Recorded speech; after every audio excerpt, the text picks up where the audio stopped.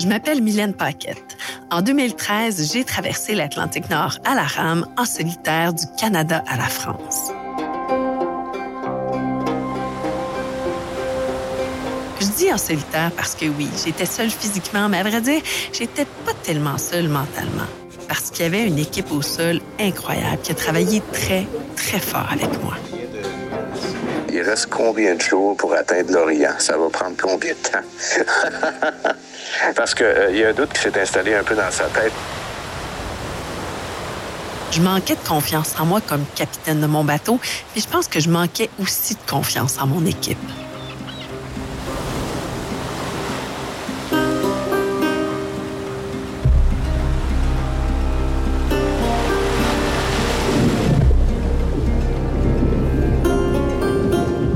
Pour sa confiance à elle, il faut être comme reliés tout ensemble. Parfois, continuer de la convaincre qu'elle...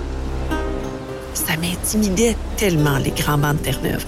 Pour moi, passer sur les grands bancs, c'était jouer à la roulette russe. Ça voulait dire prendre des chances, être téméraire. Mais je pense qu'il est effectivement préférable de prendre un front sur les bancs de Terre-Neuve plutôt que d'essayer de descendre au sud. Et puis de se retrouver dans la position actuelle où ça avance pas parce qu'on a des vents qui sont pas établis correctement. Et comme je lui mentionnais hier, il n'y a personne qui t'a raconté que ça serait facile, là, l'Atlantique. Je n'ai pas entendu personne dire « Oh, c'est un plaisir, là, c'est le fun ». Je disais à Hermel que j'avais aucune confiance en une route qui me ferait passer au nord de l'île de Sable. Je disais à Jean-Pierre de convaincre Michel de me faire passer au sud des Grands Bancs.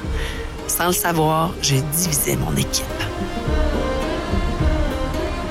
Sur ce projet, il y a beaucoup de monde. Il faut impérativement qu'il y ait plus de cohésion entre les gens.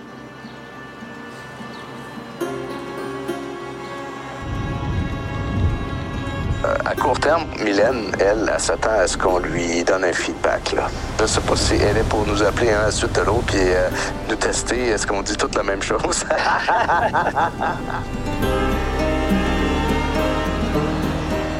Je leur ai demandé de se consolider pour être plus fort pour moi, pour m'aider à mieux aborder la prochaine vague de découragement.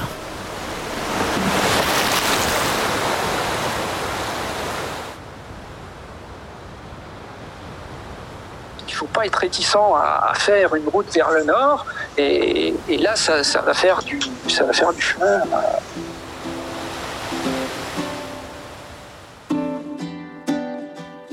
Elle me note par un texte là, que ça avance.